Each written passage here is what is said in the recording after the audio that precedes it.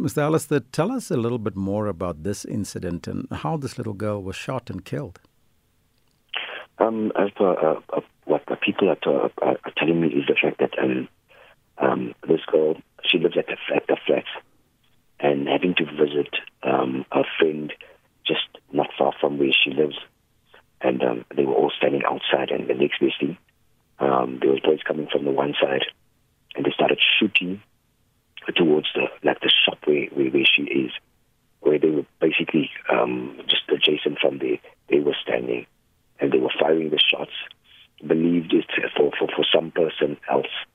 And eventually, she pushed all her friends to run into the house, and unfortunately, she was the one that got hurt. One shot was in her head, though, and the other one was on her body.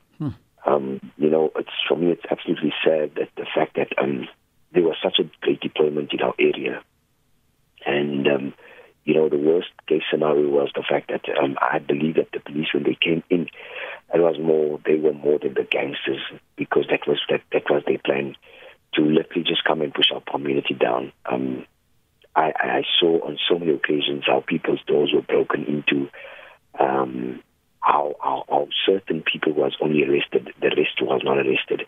And in the week, they retracted all the deployment, and that's when all the shooting started erupting again in this week. So while the deployment was there, the specialized task force, for the 3-month period, there was no shootings or no incidents?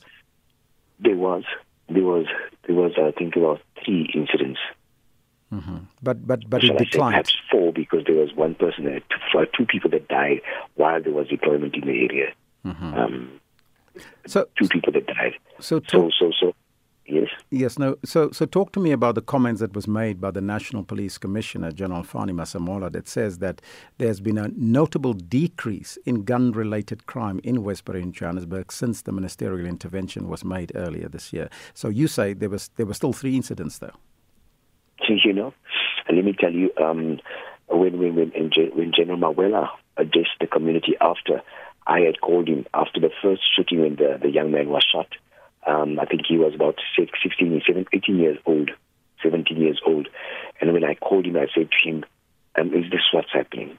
That week, he had an address at the police station, and he said the fact that there was only three shootings after there was a deployment. Isn't that 3 shootings a bit too much? Even now, I believe that as a community, we have all the right to sue the minister, to sue the police for the fact that this young girl has now been shot. There was 2 people that were shot in the week as well. A week prior to that, there was also 2 young boys that were shot on Hay Avenue. Almost 2 weeks prior to that, there was a young man that was shot in Claremont, and he died. How on earth can you just count these shootings where it becomes so fatal, where people die, and you say it's only but? Are we not seeing in this country? So this area is not important. So what do you think is a solution, especially for Westbury, when it comes to gun violence? I honestly think the Fight Town will never be able to win this battle on our behalf. For some reason, and I don't know how long it's going to take. But I was saying to our people yesterday at this little girl's funeral, just before her body arrived at the house, I was saying to our people, what makes it very difficult for us as an activist, it's to address our community, because people classify you or they name you a gang. You understand? My position, not only as a community activist, but also as a pastor in the community, I have to bury all these people. You understand? Because there was once where the church was afraid to bury any of the boys that were shot in the area. However, it becomes our responsibility. It becomes our responsibility to try and fight this battle in the community. What needs to do, what needs to happen is that we pacify too much. There's so many sugarcoating with regards to things. If somebody sells drugs on the street, is seen as only a demon in Afrikaans. this person looks after us. Hy kyk agter ons. Now, I don't see any good in that person looking after people when we become so fake where people die. Yeah.